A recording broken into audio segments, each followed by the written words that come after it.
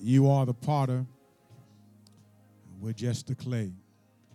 Shape us and mold us after thine own will as we wait, being yielded and still. We praise God and we give God glory and honor, for his grace has proven to be sufficient again. There's no guarantee down last night that we should see another day.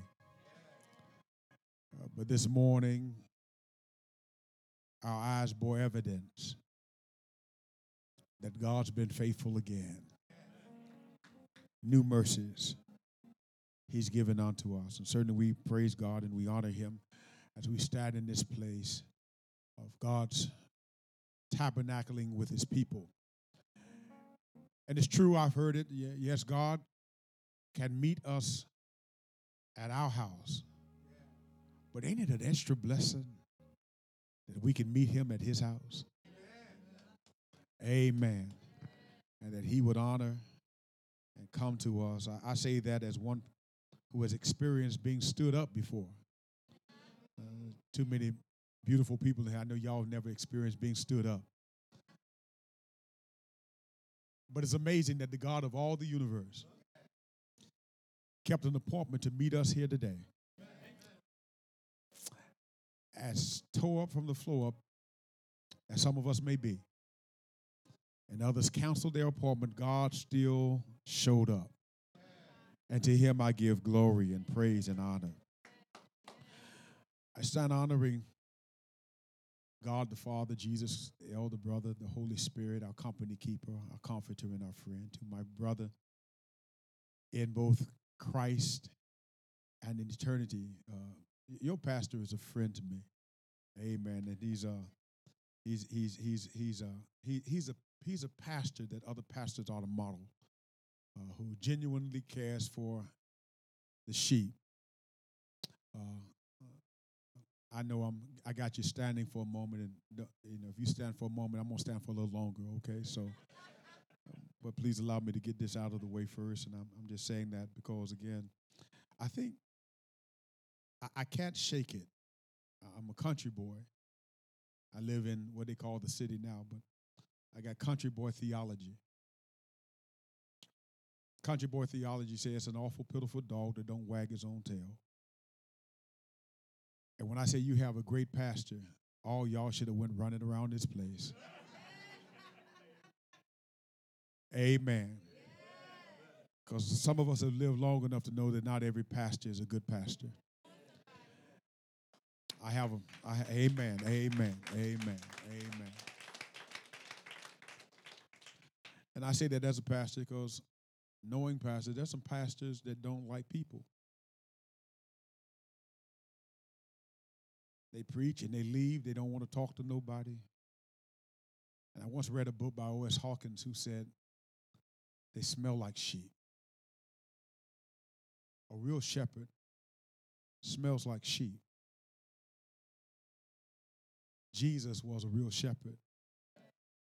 And I fear the success kind of platform that we're on now, that we want to do this without loving people. It's almost like I got a good friend. She's the smartest person I ever went to school with. She's brilliant. I mean, she's brilliant. She got the fellows for doctorate school at Vanderbilt Medical Center. And she did, this is my friend, so I can say it, she did one of the dumbest things she ever could do. She's the most brilliant person I've ever met, went to school with. And she became a pediatrician and don't like children. She's smart enough to get the degrees, but she's miserable every day she goes into work. Okay, amen. I just said that because, again, sometimes we ought to have better sense to know that a pastor like Pastor Benson is not easy to come by. So you ought to be grateful that God has blessed you with such a great man of God. Okay. Then I want to recognize Lady Benson. Amen. And the first family. Amen. The first family.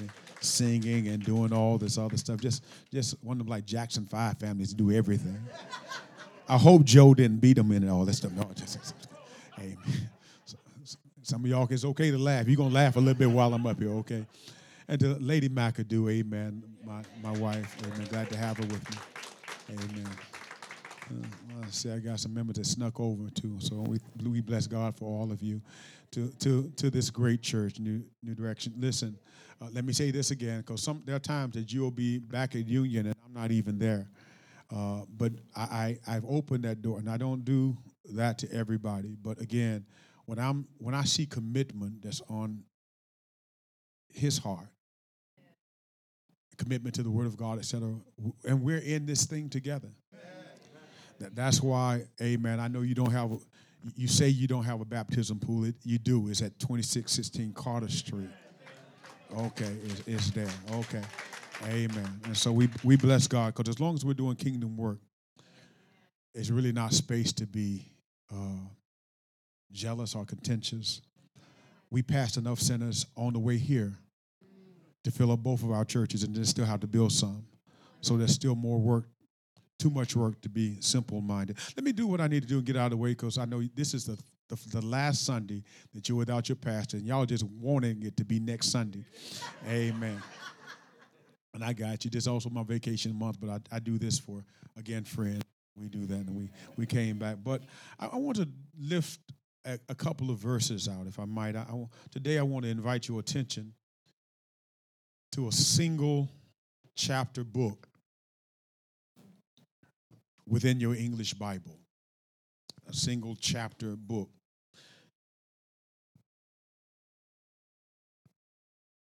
Now, I just gave you 5, giving you a reason to go and get some extra amens in, because if y'all want to go ahead and start knocking out these 66 books I read, every book I'm giving you, okay, listen, we're going to start with a single chapter book within the English Bible. Now, that's a clue,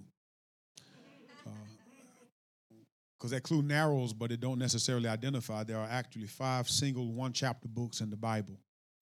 I gave you that bit of information so that by tomorrow you can have read 5 whole books in the Bible.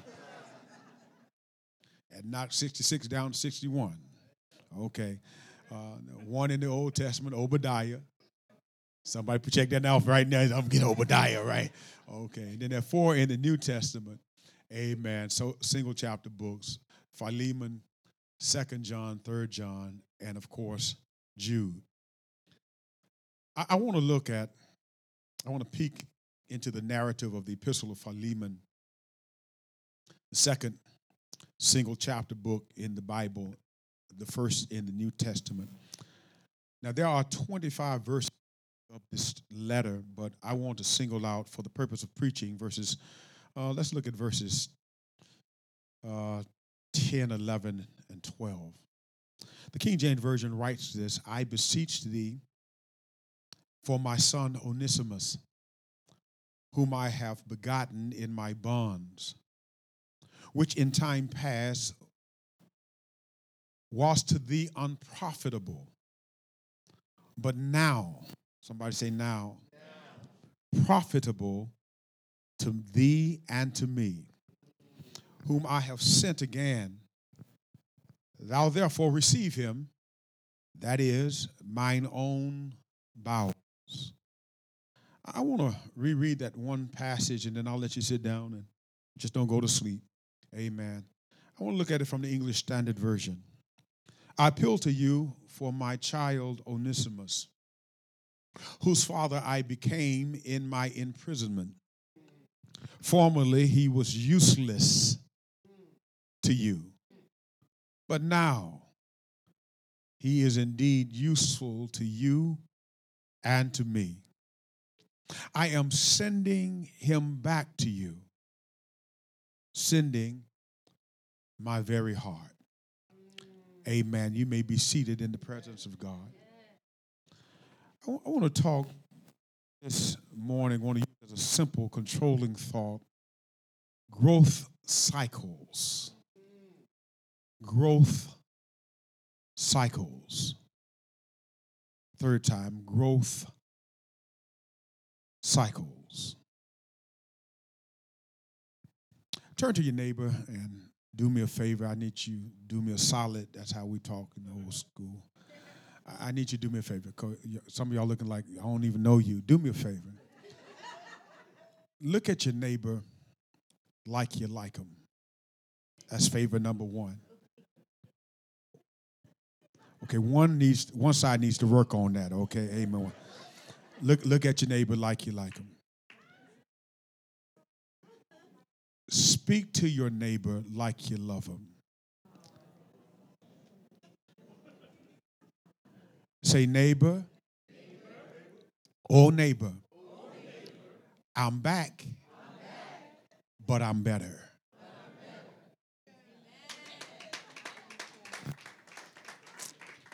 Okay, I missed that one. Okay, I made you up with the wrong one. Look on the other side of you. Come on. Say, neighbor, oh neighbor, I'm back, but I'm better.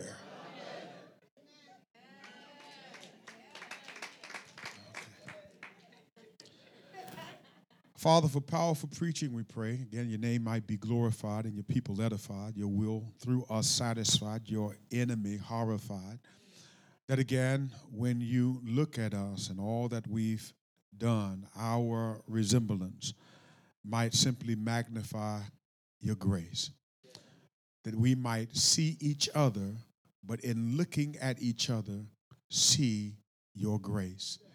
And we'll be careful to give your name praise and honor and glory. In Jesus' name we pray. Amen. Amen. Let me start with an admittance of preaching difficulty. I admit this. The canon, the official collection of inspired writings, collectively called the Scriptures or the Holy Bible, has specific purposes for the inclusion of each of its canonized books. The Bible, as we know it, is not cataloged in chronological sequence. There are, however, fields of thought for its composition. For instance, the Torah, the first 5 books of the Bible, exists for the historical purposes, but also as a tool for teaching God's precepts and laws. Joshua, Judges exist to show the 12 tribes' settlements and their struggles inside of the promised land. Ruth was written to provide a biographical sketch of the religious ancestors of David the king, which the book of Samuel does not provide. Then there are other historical books, 1st and 2nd Samuel, Kings, Chronicles, Ezra, Nehemiah, and Esther. Job is there, the oldest of all the texts in terms of its age, not necessarily the time of framework. Then there's the hymn book of the Old Testament, the Psalms, Proverbs, and Ecclesiastes compose the wisdom books. And then there are the major minor prophets that categorize the Old Testament. The New Testament likewise has the Gospels. Now, I'm going to make somebody a little mad here because you went to the bookstore with a budget and you decided that you wanted to get the book that had it in red. That actually had a member said, I ain't going to believe what everybody else said. I'll just believe that stuff in red. I want that stuff Jesus said. And I had to break the news to them that Jesus didn't write a single book in the Bible. Matthew, Mark, Luke, and John are not Gospels of Matthew, Mark, Luke, and John. They're Gospels of Jesus Christ according to Matthew, Mark, Luke, and John. So when you see it in red in Matthew, Mark, Luke, and John, this is what Matthew, Mark, and Luke, and John said Jesus said. Okay. So the good news is about Jesus, not about Matthew, Mark, Luke, and John. The only good news about Matthew, Mark, Luke, and John is they met Jesus. Acts is the history of the church, the birth of the church. And then the epistles are letters that are instructions as to how the church ought to operate. Some mostly by Paul, some by the other disciples, writing for instructional purposes. I thought I'd stop by and let you know that that's the difficulty of using Acts over against an epistle, because a historical narrative writes what happened, not necessarily what should happen. An epistle tells us what should happen. Okay, let me make that live. The American history has to write about the Klan. Just cause it happened don't mean it should happen. So when we use historical narratives to come against instructional narratives, we're wrong because we don't understand it was included because it was historical. And then it closes with the apocalyptic book of Revelation, for which a lot of church folk, particularly new members, want to get in, get saved, and master Revelation. Okay, I ain't going to even go into that one. Start at John. You'll be better. Okay, amen. Instead of reading the last book he wrote, start with the first one he wrote. You'll be a little bit better. But I want to today look at this the personal epistle entitled Philemon. The purpose is a little confusing because it comes under two different tags. It's a personal letter, but got public emphasis. The harder to break that one down, because we live in a day when it's kind of hard to tell what's supposed to be personal and what's supposed to be public. Because there's some stuff on Facebook that deserves your private closet. Okay, somebody count that. We'll move on. The book of Philemon is a private letter, publicly inferred. And what makes this book a little difficult is how we ease upon it. The reader has the unique position of taking one of three positions. From the first position, you can look at the letter as to who wrote it. Paul. We can also look at who he's writing to. That's the second position, because it's written to Philemon. But I think even more importantly is the third position, as who the first person is writing to the second person about. It's like me preaching using me as the object, but really knowing I'm talking about you. Paul writes this letter, first person. He writes the letter to his son in ministry, Philemon. But he's writing about another son called Onesimus. Are y'all with me? Am I by myself? And yet, let's erase the Paul line, the first person. Let's look at the second and third person, because there are at least two applications that we need to get if we're going to spend at least the next 20 minutes in this passage. It's because I believe this narrative does two things for us if we're going to keep it real. He writes the letter because there seems to be in this personal composition, or this now public distribution, some craziness. Somebody say craziness. I don't want to upset you, but cray-cray might live next to you. And then there's also some callousness. There's some people who've become callous. Let me go ahead and move and just tell you to get in where you fit in. He writes this letter because he's identifying a problem. You got to say, now, why is Paul writing a letter with a personal notation to a literal church that's going on, but he's addressing who he knows is functioning in the church, and he's sending him a letter with a stated problem. And the problem might well be what causes him to, watch this, put to practice what he's been preaching. He has a name called Philemon, the root of which comes out of the concept of like Philadelphia, Philios, means the lover. And according to the work of the text, the context of the text, he don't have a problem with that. Matter of fact, Paul actually compliments him on how he's loving a lot of folk in church. But he's writing this personal letter because, watch this, you did know that some folk in church are easy to love.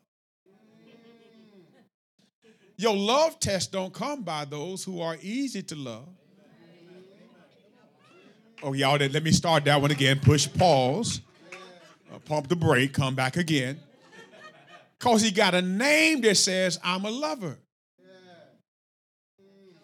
And he's doing good loving most of the folk.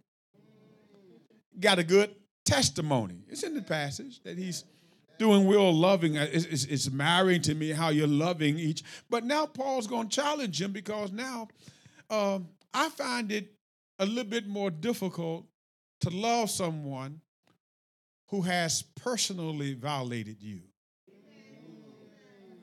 See, I thought you were going to get quiet there. As long as you don't say nothing to me, as long as you don't do nothing to me, as long as you don't rub me the wrong way, as long as you say amen when I'm preaching and don't go to sleep when I'm preaching, we cool. It's like Kool in the Gang, man. I mean, it's there, but if you personally violate me, now you take my trying to love you to another level. Okay, y'all gonna make it hard on the last Sunday. We even got theologies for it. God says, I got to love you, but I ain't got to like you. We speak to folks like that. I mean, amen to you too. Hallelujah anyhow. I mean, and we operate with a reality that, maybe I use an R&B slang. Love don't live there anymore. Oh, I'm sorry, old school, the thrill is gone. Paul writes this letter because he writes this letter to address some things that could have been avoided. Matter of fact, Paul does not have to send this return. Here's the problem. Let me identify the problem. Problem is, watch this, the problem in the passage is that who Philemon used to know, Paul met.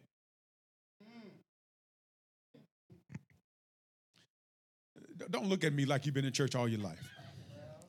Because, while we act spiritually, sophisticated, our arrogant bourgeois, there's some folk that if we go back to your past and discover, might be able to tell some testimonies you ain't told.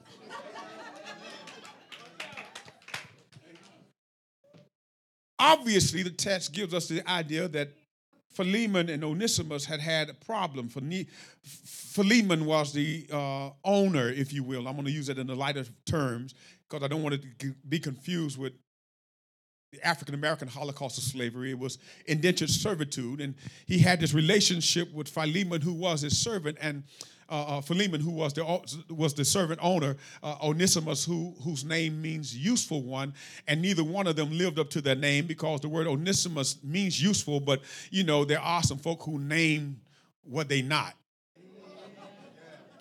Met a little boy in the airport the last week. His name was Denzel. I ain't going no farther. Okay, amen.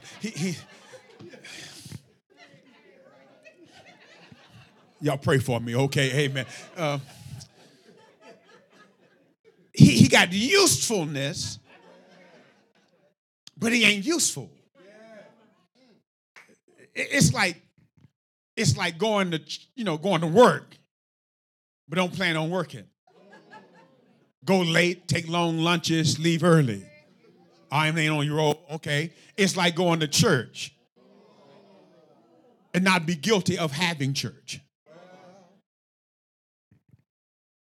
He has the name, but he's not lived up to it. At least not up under his first phase with Philemon. The problem is he runs away. And the providence in the passage, watch this, write this down, because when you run away from people, you normally think you're free. But when God is in control of your destiny, you run into him. Here's the providence. He leaves Philemon and runs into Paul. Okay, y'all not even catching it yet. Listen, because Philemon, according to the text, is the son, spiritually, of Paul. He's trying to get away from problems and run into daddy problems. And I found out that sometimes God works that way because the first person don't have what it takes to get the transition started. Sometimes God, in order to deliver you, got to deliver you from the people you've been dealing with. I'll say that again just so you catch it in the back. Sometimes God delivers you from what you've been hooked up with. And he uses the people to free you because it looks like you're free, but the chain that's dragging you identifies that that prison is mobile. Okay, here it is. Sometimes in order to get you free to come to church, he got to deliver you from that Negro. A Negroette. Sometimes in order for us to see God's blessings and strength, sometimes God has to reduce the amount of people we see. Come here, I got scripture for you. I know I'm in Bible territory. It was in the year that King Uzziah died, I saw the Lord. Sometimes God has to subtract to add. Oh, y'all not catching it. Sometimes he has to demote to promote. Sometimes he has to fire you. So don't ever get twisted when somebody who think they've been controlling you, amen, makes a job down, because sometimes God uses that as a setup to get you to your next situation. Paul speaks to Philemon through the letter. And here's what he does. It's interesting. He writes the letter, and the letter has in verse 10 a plea. Y'all got your Bibles? Here we go. I beseech thee. Okay. I told you already, he's spiritually daddy.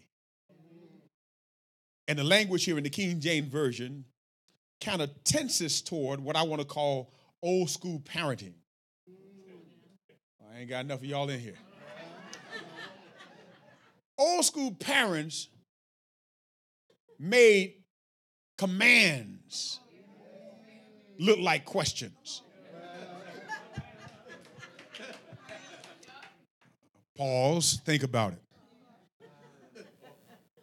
You gonna do the dishes? That sounds like a question.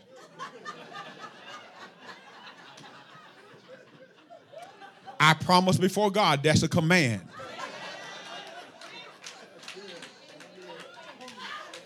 I wish I had some old school parents that say, yeah, you're right, Pastor. Yeah, you're right. Did you hear me? That's a question.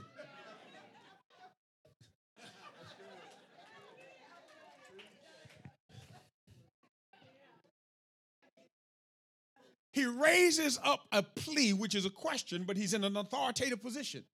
He says, I could command you to do this, but I'm trying to make it beneficial for both of us. Some of y'all know I'm going there. Because if I do it this way, it's going to hurt both of us. That's what Mama and them used to say. It's going to hurt me too. I said, well, don't hurt you. Don't hurt you. Don't hurt you. Okay. He says, I beseech thee for my son Onesimus, which I've begotten in my bonds. Contrary to popular belief, some positive things can even happen in imprisoned environments. Paul finds Onesimus while Paul is in jail, which says something about Onesimus. He runs away to get free, but ends up more locked down than he was when he left. Okay, here's where I go back and revert. I'm going to tell you where Cray Cray lives. Here's Cray Cray. Here's Cray Cray. Talking about the neighbor, say, here's Cray Cray. See, some of us, when we were growing up under old school parents, thought that they were being inhibiting us. You know, I ain't got no freedom. Ain't nothing to eat while you're moving food over. Didn't appreciate the provisions of good parents until you moved out, got your name on the mortgage. Now you got to put in the goods and the victuals to which to eat, and now you know how to make a whole meal out of noodles. Watch this. Sometimes God lets us leave thinking we're running away, and where we're going into is a whole nother lesson of school by hard knocks.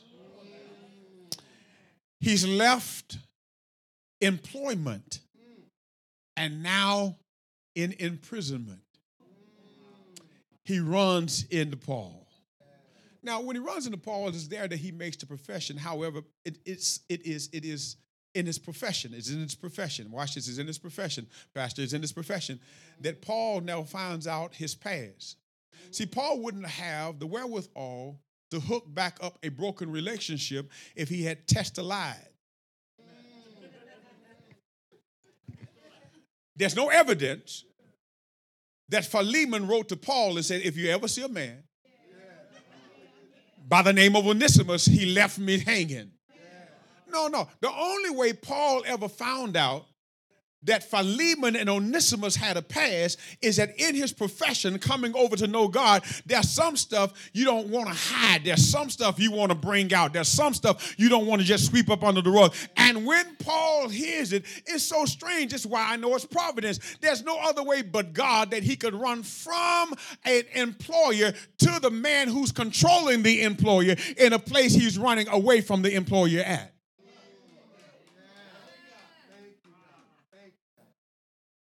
And Paul says, okay, I got you. Watch this, because the tragic truth of it is some of us never reach our potential good till we go through a period of some problems.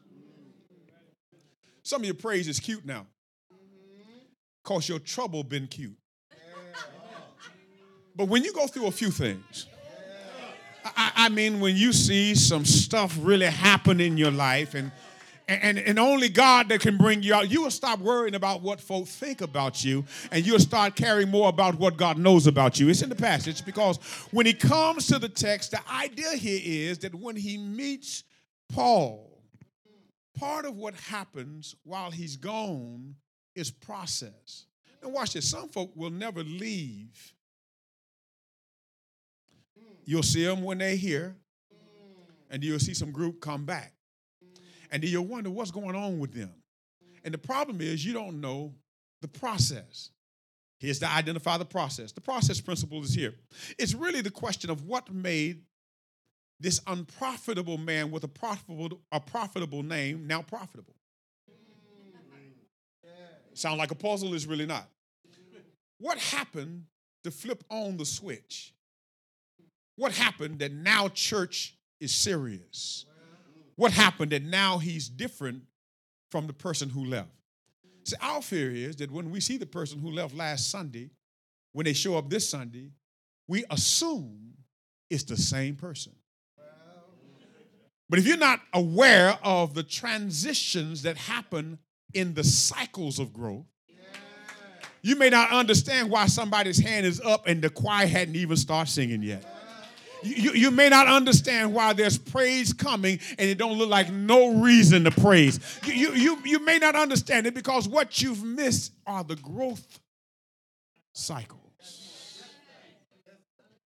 Let me see if I can get there. Paul says to Philemon, I need you, I beseech you to receive him. God Almighty, I feel like this puzzled me, because when should you have to write a letter to a church to tell them to get in reception mode. Could I suggest that I've been pastoring long enough to know that there are those of us who are only active in excommunication mode? We get excited about putting folk out, but we're not excited about bringing folk in. And Paul might be well letting us know that the condition for which he needs now to write a letter, because you would think a normal church would be glad to have people come, but I've seen the difference. I've seen folk who came to shout, get upset, because when they got to church late, somebody was in their seat. Don't say amen, keep looking this way. And I don't have no problem with you having a normal place to sit, but be there early enough to get it. Instead of expecting folk that got here on time to move so you can be in your regular seat. The concept of the problem is that he deals with the fact that, watch this, in the leaving part, there is a process. And in this process, watch this, there's often profitability. Profitability is normally what happens, I believe, between the benediction of one Sunday to the invocation of the next Sunday. It's that moment between leaving church that we actually begin to employ life, that we're not just church in the four walls, but we're church in the street, we're church on the job, we're church in the supermarket, we're church in the in the beauty parlor. And it's there where we actually begin to walk out our faith, talk out our faith, live out our faith, that we began to get the testimony that should bring newness to our testimony. Doggone it, it should be a new testimony. It shouldn't be the same one you've been talking about. You know what God did for me 10 years ago? Well, hasn't God done anything for you lately? Unless you're suggesting that when you came in 10 years ago, you were fully matured and ain't nothing new needed to happen to you. Watch this. This is why, again, all of us, I believe, fit at least into some of the cray-cray category, because we are being delivered from our past craziness. Okay, here it is for me to testify. I used to let folk control the way I praised, but when I start thinking, they weren't even there. When I was locked down, they weren't even there. When I was down and out, but now since God has brought me in, I don't really care. When I was out in the world, so don't act crazy now because I come in and I still got my dance. I just dance with the new music with a new partner. Here it is. In this passage, there ought to be profitability in the process. In other words, you ought not be going through what you're going through every week and coming in the same. Church has healing issues where they're praying for folk. And if God delivered you last Sunday, why are you in the line every Sunday? When folk ask you how I'm just barely making it. Well, that was what you said last week. Every now and then you ought to be saying, hey, look, you know what the Lord has done for me. Matter of fact, let me tell you what David said. David said, when I thought about it, I was excited when they said, let us go into the Lord. Okay, I got to tell you why that makes sense to me. When I came up, Pastor Benson, there were two old ladies we used to call mothers in our church in the South. I mean, we had a bunch of other mothers, but there was two. Sister Johnson was one, Sister Smith was the other. But they used to shout every Sunday. It's almost like that they looked at each other. And I used to sit in the back because I was a drug baby. Okay, not crack. But mama said, we going to church. You drug. Okay, you drug. Okay. No options. So I sit in the back, and they get to shout. So I got in my mind, I said, you know what? They planning this.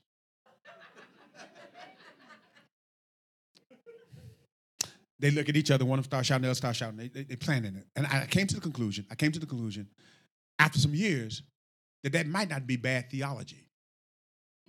Because none of us didn't get here this morning and just find out how good God's been. You've been knowing all week and say, oh, man, when I get to the house of God, I'm going to preach, ain't got to preach, singers ain't got to sing, but I'm going to get my praise in because I know what the Lord has done for me. Now, watch this, because here's the concept. The passage says that out of the profitability, he has to plead for him to be accepted back. But I checked this out. He had to plead because what's wrong with the idea in the church, particularly with the plea of love and allowing folk to come in and receiving them, is the genuineness and allowing them to get in your personal space makes you vulnerable for futuristic hurts. And because we've been hurt before and don't want to be hurt again, we slow to letting not you again. Become a part. I mean, you join church, but not our church. Sit over there, not on this side. And the concept that he's giving him, watch this, is that the pain, however, sometimes robs from the potential of the prospect. He should be, here's what Paul says, a better slave than he was when he left. Paul writes to Philemon saying, let him in. He's not the same as when he left. He's better to you. Matter of fact, he left unprofitable. But I've discovered he's so profitable, I really don't want to send him back to you. But since in his testimony, he let us know that there was a problem between you and he, I'm sending him back so y'all might get this thing together. Because watch this, I discovered he's not only profitable for me, he's profitable for you and profitable for the Lord. Y'all got to catch this one, then I'm on my way out. Watch this. If you look at this passage, the reason why he has to do this, because I told you there's callousness on Philemon. Philemon is one of the persons that, like some of us, as long as it don't incur a personal involvement or personal, violation of my rights, I can do it. As long as he ain't stealing no money from me, cool in the gang. But if he starts stealing money from me, he can't never, don't even say nothing to me. I mean, hi is too many letters.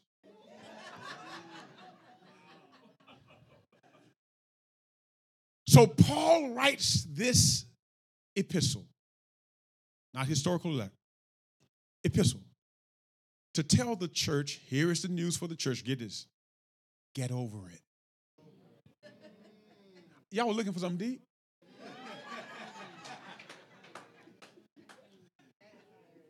Get over it. Okay, I heard the question raised up on this side. I said, why? Because Paul says to him, I could command you, because such was done for you.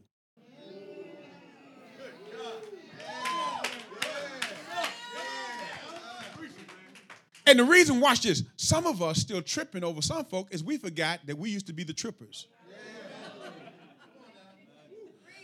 And he says, you got to get over it. So in order to get over the callousness, because there's two messages going on, he's telling in order to get over the callousness of the church, we got to be in reception mode. We got to be like the antenna. I don't know if I got old school parents again to remember before cable and all this, these big old cable. We had rabbit ears. And if the rabbit ears ain't adjusted right, your reception is messed up. When sinners come back into the house, they're looking over there to see if the rabbit ears are adjusted right. And again, every now and then, watch this, when the rabbit ears are adjusted right, the picture comes in clear. Paul says to Philemon, I could order you to do that, but I'm making it as a plea because he ran away. But just because he got away from you didn't mean he got away from God. And you got to be careful because God operates ministries long after church hours. The problem, the prophet, the plea, the prospect. But then I want to give you the proof. And then I'm out. He told him to go back. I do need to connect it with one other thing because in order to have reception, you got to have somebody who's willing to go back. Onesimus, the slave, didn't mind going back, but Paul says you'll be crazy to bring him back in as a slave.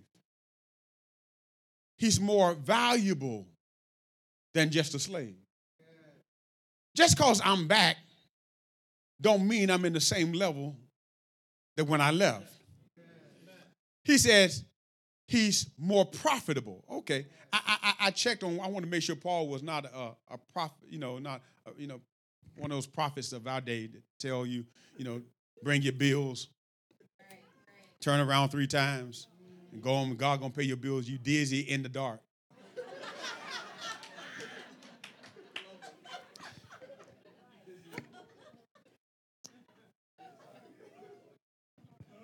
Ignatius was evidently, watch this, the pastor of Antioch Church. About 50 years after Paul wrote the letter to Philemon.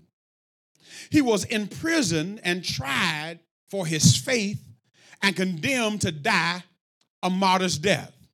Now, while being escorted from Antioch to Rome, he wrote several letters to the churches of Asia Minor. These letters still survive. These letters can still be looked at today to suggest, again, this is not a fallacy, this is not made up, this is not a homily, a cute little rhyme at the end of this preaching message. One of them is written to the Ephesian church, where the very first chapter speaks ever so highly of their bishop. Guess what his name is? His name is Onesimus. Ignatius does something that Paul does. Paul says that he's become beneficial. And because Philemon let him come in, but didn't let him have to stay where he left out, but gave him the ability to grow where he can grow, where grace is now able to take him to. Onesimus, watch this, he leaves a slave, but he comes back a shepherd. Okay, listen. And that's why you need to look at your neighbor right now and say, don't you count me out. Just because I left limping last week, because I left struggling last week, don't you think I'm coming back to the necessary? Because greater things have he prepared for me. Great things that he done. Because I might be back, but I'm better. Don't just get it twisted. I didn't just make it back, but I made it back by amazing grace. How sweet the sound that saved a wretch like me. When I think about the fact that growth cycles happen. When I think about how the fact that God puts all of us on secular events, that we're in the church and out of the event. We're in the church and out of the church. We're at the job and we're leaving job. Here's what I'm suggesting. If we read this epistle, there is simple spiritual posture, simple spiritual principles that the cycles you are in are not cycles that are not dynamic in its growth. In other words, watch this. Every level is another level. Watch this. I got to say this because some of us have a problem with the devil on this level. But the next level got a new devil. And if you don't learn how to praise God when folk are rolling their eyes at you now, you don't learn how to focus and stay focused when God is done, because you know it was nobody else but God that brought you through what he brought you through. So watch this. When you understand that it was God that brings you back, he makes you better with every level, there ought to be something consistent in all of our testimonies. He's sweeter today than he was on yesterday. My challenge is this. Challenge is two things. Onesimus, you who are useful in name. Pastor, what did it look like? Well, I'm a member, but I'm not contributing. Listen, say this. It's more blessed. Okay, we ain't going to say it together. Okay. It's more blessed to give than to receive. Okay, here's what I'm saying. We got some folk who are just happy at receiving. God called you to be more than a receiver. He called you to be a giver. And right now in your mind, you say, well, I ain't got no money. I ain't even talking about your money. Every week you load up with word. Every week you go back to a job that needs word. Every week you got some crazy folk at the barber shop and at the beauty shop. You ought to do some exhortation. Okay, last country theology I'm going to give you today. I was hunting with my daddy. I can't even say that in Wilmington nowadays, right?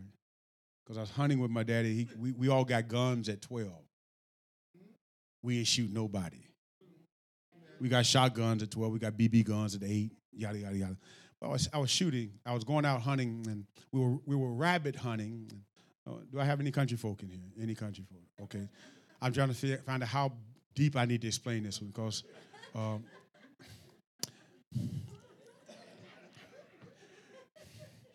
they got rabbit at ShopRite, but that's not what I'm talking about.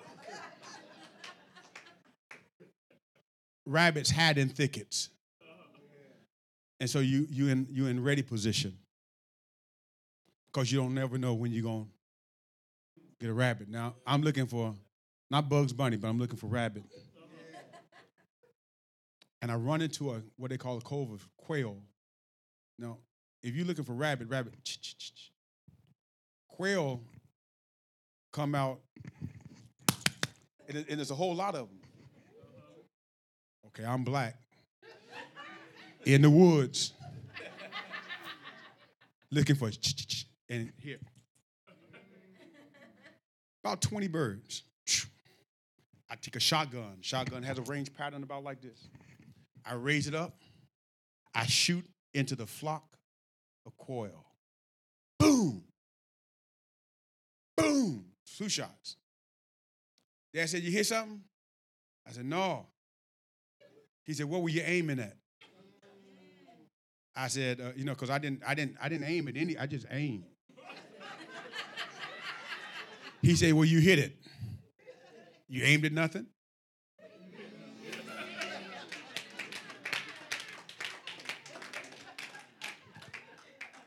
And you hit nothing. He said, next time, lead the bird, find a bird, shoot that bird. You might shoot him and another bird. Sure enough, came another shot. Here's where I'm getting to your exposition. Your exhortation. I shot a bird. I picked up the bird, and I said, I ain't eating this bird. Look at all y'all city folk looking at me now. It had a knot in his neck. Big old knot. Y'all with me? I'm not going to hoop this one. I'm just going to talk this one close. Okay? Big knot in the neck. So I ain't eating. There's something wrong with this bird. He said, no, you got to understand this. This bird went to the field to eat for birds who couldn't make it. Y'all have heard it crawl in the neck? It would eat some of the seed. It go into his stomach. It eat some of the seed. It go into his crawl. This other seed that's in his crawl ain't for that bird. It's for the little birds in the nest. So when they come back and open their mouth, the little birds that can't get to the field can eat out of their mouth. Here's what I just told y'all. Y'all missed it. Your neck ought to be leaving this morning with a big old crawl on it. So the people didn't hear McAdoo, they could hear you. Exhortation, breathing out from that concept about which can happen. And when it happens, watch this. Because you go back, you might have cried last week, but every week you ought to go back better. Not just the church being better, but even to your jobs being better. Because who wants to join a church with jacked up members at the job?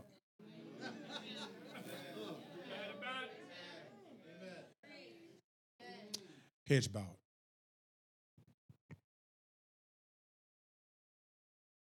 You've been through something this week. It's been strategic. You've been through something that's been divinely arranged.